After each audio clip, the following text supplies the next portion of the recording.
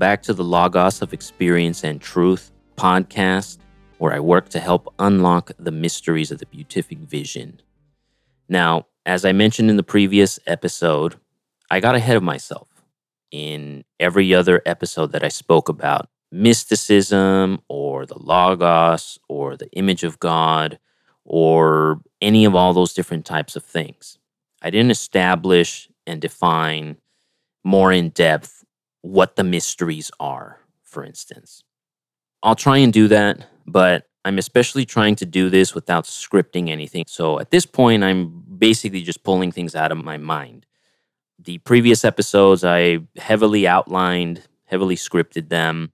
Like I said, I was concerned with credibility. I had gone to school for writing, but I was trying to double major in religion. The issue was that at the time of my senior year, the UC school district here in California had decided that you couldn't double count humanities courses. So I couldn't get my religious studies degree at the same time I was trying to get my writing degree. That ended that. So essentially, I don't have a degree in religion, even though I was heavily studying it then. And over the years since then, I became disenfranchised essentially with the school system. The catch-22 of needing a degree to get a job, but then needing experience to get a job. And I just got sick of that pay-to-play system of schooling and didn't want to incur any more debt from it. So essentially, where I could have gone and finished and gotten the religious studies stuff and done all of that, like I said, I became disenfranchised from it. So I was very concerned with establishing my credibility because I don't have any of that technical, traditional schooling, that type of stuff. I don't have a master's or a PhD in this. All I have is experience and patience and skeptical thinking, meditation on what this is, what the mysteries are, what the mystical experience is, and trying to decipher through all the symbolism of everything that I've come across what these actually do. The mysteries have existed for who knows how long. When you study any of the texts, I mentioned I had reread some of Plato and Socrates. It's hard to say both of them quoted, kind of difficult if you've never read Plato, because Plato writes through the mouth of Socrates. So is it Plato? Is it Socrates that's talking? But either way, I'll just say Plato, just to not get confused. Plato mentions the mysteries, that they study them, they know about them, that there is priests that teach it at that time in ancient Athens. And then obviously once you look at that, you go deeper. That's where the Oracle of Delphi is. That's where the Eleusinian mysteries are. And then once you go into the broader scope of the Mediterranean, there's other centers, other locations where what are called the mysteries are taught. And most importantly, because this is what was important back then, they were experienced by people. Now, any deeper study into the mysteries, any deeper looking into it, they're very difficult to decipher because one of the rules of anybody that entered into these kind of temporary monasticism, because there were these little temples, these kind of schools, little areas, and you would go to them, and there were different ones. One could be a real short one, others could be a much longer one. So there's different differentiation when it comes to them. But kind of thinking of them as almost like a spa, right? If you went to a spa for a weekend and you got to relax, but they also taught you some wacky stuff and you left, thinking differently.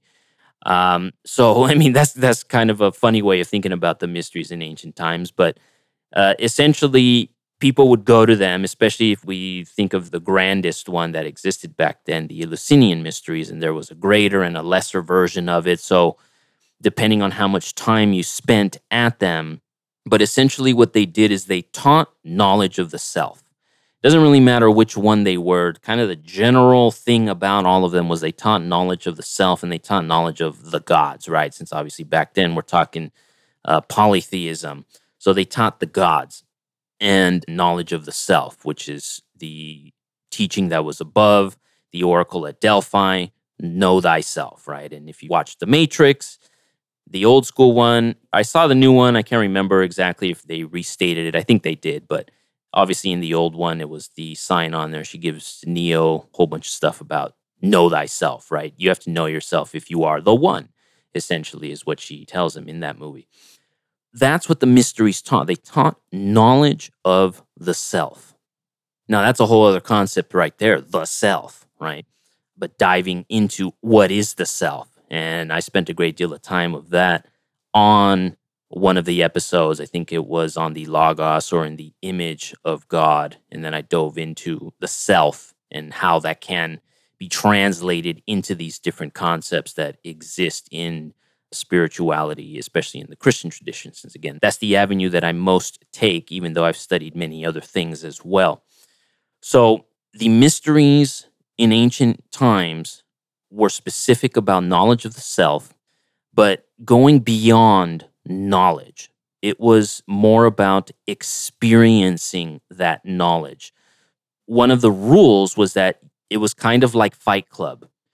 You do not talk about Fight Club. You did not talk about the mysteries and what you saw and what you experienced. And that's what's made it very difficult for any historian, any scholar to figure out what these mysteries actually were. The only way that we know about them is obviously because some people spilled the beans on what was going on inside of these rituals.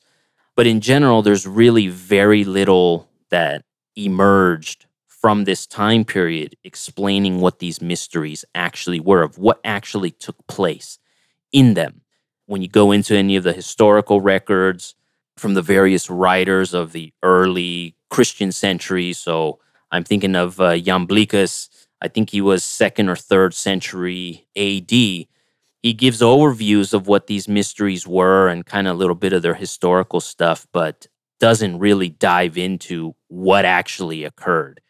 You know, I think there was one report from the Eleusinian mysteries of you kind of go into these underground caverns and there's all these different things and they show you this and they show you that. And it seems there was a lot of use of sound and light to kind of disorient you, to try and create and implant something into your mind that would help you to understand the mysteries of what the mysteries are. Essentially, the mystery of the self, the mystery of existence, the mystery of the gods is the key ideas that they were trying to impart onto a person that decided to enter into the mysteries.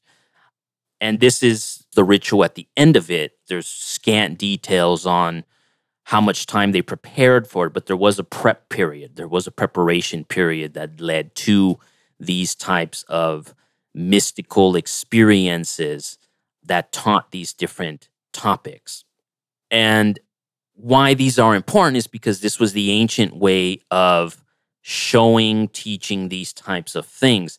Now, the mysteries in today's sense, in the sense that I'm talking about, and in the sense that more people might be more familiar with, are essentially the sacraments of the church, Christianity, and whatever sacraments still remain in the Protestant division of Christianity, because that's essentially what sacrament translates to. Sacrament is mystery. So, in the Christian sense, the sacraments are the mysteries of God interacting with us, how God interacts with us, how God imparts his being to us in some mysterious way, right? Is why they're called the sacraments. The clearest one would be the Eucharist. Obviously, there's differentiation now, especially and over the past several centuries of, is the Eucharist real? Is that an actual thing? Blah, blah, blah. So I'm not going to get into that in this or in the next episodes. But essentially, the Eucharist and the sacrament from the traditional sense is that it's a method, way, manner of God imparting his being onto us, and that's the grace. The Eucharist is grace being imparted to us. It's a method of this occurring. Obviously, at some point, I can dive deeper into that. That's what these mysteries are. So when I say unlocking the mysteries of the beatific vision of God, beatific vision would be the experience. So unlocking these mysteries is essentially unlocking the method by which somebody, and if we use the ancient term, an initiate, experiences in a manner that either shows knowledge of the self or knowledge of God. That's what the mysteries are. But in doing this, the why is this important for a person is because it helps to focus, orient, unlock the mind. There's something about doing this. There's something about the mystical experience, even if it occurs from a drug experience. And again, I'm not advocating the drug method because there's a lot of negatives that come to it. And if you've listened to any of the other things I've spoken about, I mention a lot of those negatives, and I'll probably get into it again. Most likely we'll get into it again. But there's a lot of negatives that come from that. If, for instance, you were saying in the traditional drug sense, I want to expand my mind by doing drugs, there's a lot of negatives that come with that, where the traditional sense of the mysteries of knowledge, preparation, understanding, meditation, there are no negatives. And all it does is penetrate your mind extraordinarily to its depths, to where you essentially unlock yourself. And for me, I mentioned there really was nothing more important than that. Understanding myself, and the byproduct of understanding and knowing thyself was, oh, I now know how to use my mind. I now know how to focus. I now know how to think. I now know how to formulate a plan. I now know how to fail so that I can succeed. I now know how to succeed from failure. Those types of things. That is what unlocking your mind does. And the mysteries is the traditional method of achieving this. Because I don't know how to word it. It's kind of like if you've ever made a to-do list, or you have your goal sheet, or you have things that you want to achieve. Well, when you achieve them, you mark them off your list, and now there's a vacuum, and you have to fill that up with something else. Well, if you're trying to understand, for instance, the big granddaddy question of, is God real? Is there a God? And if through the mysteries you've now answered that question, well, there's now a gigantic vacuum that will exist in your mind of, well, what am I going to try and solve next? And that's an aspect of what I'm trying to talk about here, of the benefit of these types of understandings, knowledge, wisdom, and most importantly, the experience of it. Thinking about something is one level of knowing, but experiencing is another level of knowing. Just as if you're only experiencing but never understanding the logical, intellectual aspect of it, how much are you actually gaining?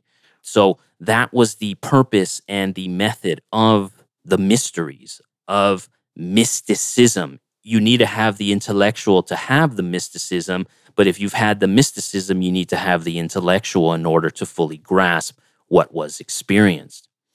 And that's what the mysteries do. There's no other way for me to explain that. The mysteries unlock your mind by teaching you, A, what the mind is, and B, how to navigate it. And I'll leave you at that. We'll dive into something else next time at the Logos of Experience and Truth podcast.